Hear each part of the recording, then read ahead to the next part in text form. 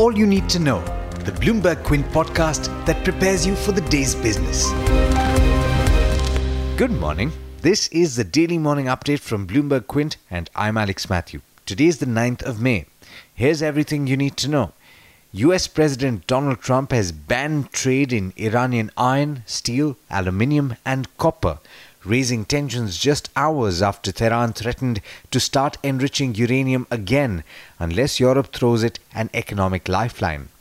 Meanwhile, on the oil front, Saudi Arabia plans to meet all orders for oil purchases it's gotten for June, including for countries that had to stop buying Iranian crude, a person familiar with the matter told Bloomberg. Now, crude oil prices have been sliding. Brent is now trading at $69.84 to a barrel. A London judge has rejected Nirav Modi's third attempt to get bail. This after his lawyer said that Indian authorities have seized or liquidated the equivalent of $860 million of his funds and that he doesn't have access to enough resources to flee the country even if he wants to. The judge, however, ruled that even though Modi was willing to double his proposed security to £2 million, the risk of interfering with witnesses and destroying evidence remained too high. Now, the auto sector has been facing flagging sales for a few months now, and the retail sales of automobiles failed to pick up and inventory levels remained elevated in April, despite it being a seasonally strong month. Registrations for commercial vehicles slumped 16% last month compared with the year-ago period. That's according to the data released by the Federation of Automobile Dealers Associations, or FADA. Meanwhile, two-wheeler and passenger vehicle registrations were down nearly 9% and 2% respectively. Vodafone plc has pledged its entire stake in Vodafone Idea with 7 banks after India's largest telecom operator issued new stock to promoters to raise funds to pay debt. The promoter pledged about 44.39% stake, which it owns through 12 entities based in India and Mauritius, and which is valued at close to 18,300 crore rupees. The Reserve Bank of India has stuck to its guns and said it won't share annual inspection reports of banks or any other financial institutions under the Right to Information Act, despite a Supreme Court order to do so. According to the RBI's fresh disclosure policy, which was released on the 30th of April, the negative list on topics where the central bank won't share information under the RTI includes information available with the Banking Supervision Department regarding any annual inspection and supervisory or scrutiny reports. Now, US markets fell for the third day as an escalation in trade tensions prompted investors to question whether China and America will make progress as talks resume today. Remember, Donald Trump's deadline for imposing higher tariffs on China expires tomorrow, but Chinese Vice Premier Liu He is expected in Washington today, so there still may be some room for a truce.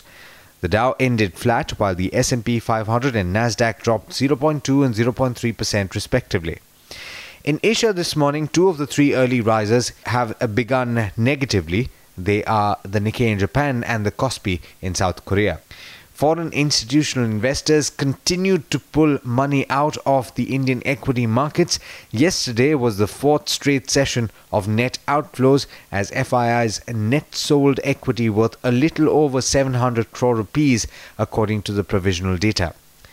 Well, with that, it's over to Darshan Mehta for the trade setup for the day in India. Morning, Darshan. How are we looking today? Hi Alex, good morning everyone. Global cues are muted at this point of time and the SGX Nifty is also indicating similar mood. As far as results are concerned, Asian Paints and HCL Technologies are the 2 nifty companies that will come out with numbers today. Among the other results, it's Voltas, Mahanagar Gas, Apollo Tyres, Oracle Finance and Dalmia Bharat will come out with numbers. In terms of results that came out yesterday, Titan saw numbers which saw a decent set of numbers. Revenues up 21%, profit was up 5%, EBITDA up 11%. Now, there was an exceptional loss of 70 crores in the current quarter which impacted the profits. There was provisionings of additional 40 146 crores towards the impairment of deposits towards IL&FS.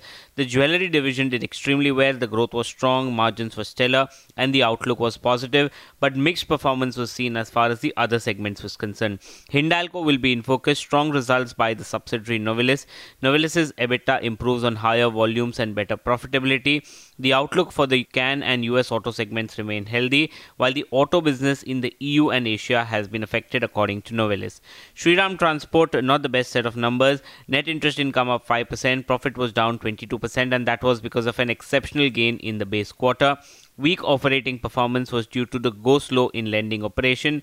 The asset quality somehow showed improvement. The management expects the first half of FY20 to be soft, and the management said it will approach shareholders when it has a concrete plan on the merger in the group companies. Among the other numbers, Credit Axis Grameen, strong set of numbers, stable set of numbers from KEC International and Saregama India, while Tata Communication, it was a weak set of numbers. Watch out for Vodafone Idea. The Vodafone Group's international and domestic promoters pledged 44.4% stake in the company to a group of 7 international banks.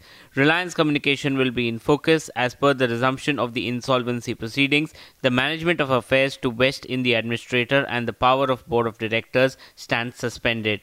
Glenmark Pharma says Ryaltris phase 3 study met primary endpoints and the results were positive. Dilip Buildcon Arm receives financial closure for a HAM project in Maharashtra worth 1141 crores. Z, yesterday a big block deal. Catalyst trusteeship sold in 86 lakh shares in the company. We are not aware of which mutual fund probably must have sold, but it's a trusteeship that has sold right now. And finally, a Morgan Stanley downgrade on Reliance Industries, in which the stock has been downgraded to an equal weight from an overweight. But the target price has been raised to 1349 from 1230. They expect Reliance 2-year earnings upswing to reverse. A rising glut in gas and polyester markets could also slow growth in 2020. Upside appears limited according to Morgan Stanley, and that is amid core business drags with no material capacity addition. But there's much more you need to know before trade actually starts. For that, log on to our website bloombergquint.com and click on the All You Need to Know tab, and you will be prepared for morning trade. Thank you, Darshan. And as always, thank you all for listening in. This is Alex Matthews signing off. Have a lovely day. I hope you enjoyed listening to All You Need to Know. Did you know that you could listen to the show on the IVM Podcast app? On the IVM Podcast app, along with this, we have a number of other shows which you think you'll enjoy. Listen to Cyrus Says with Cyrus Brocha as the host. Listen to Paisa Vaisa with Anupam Gupta. The Scene and the Unseen with Amit Verma. Or Shunya One hosted by Shiladitya Mukhopadhyay and myself. Check out the IVM Podcast app to get more talk content that you will enjoy.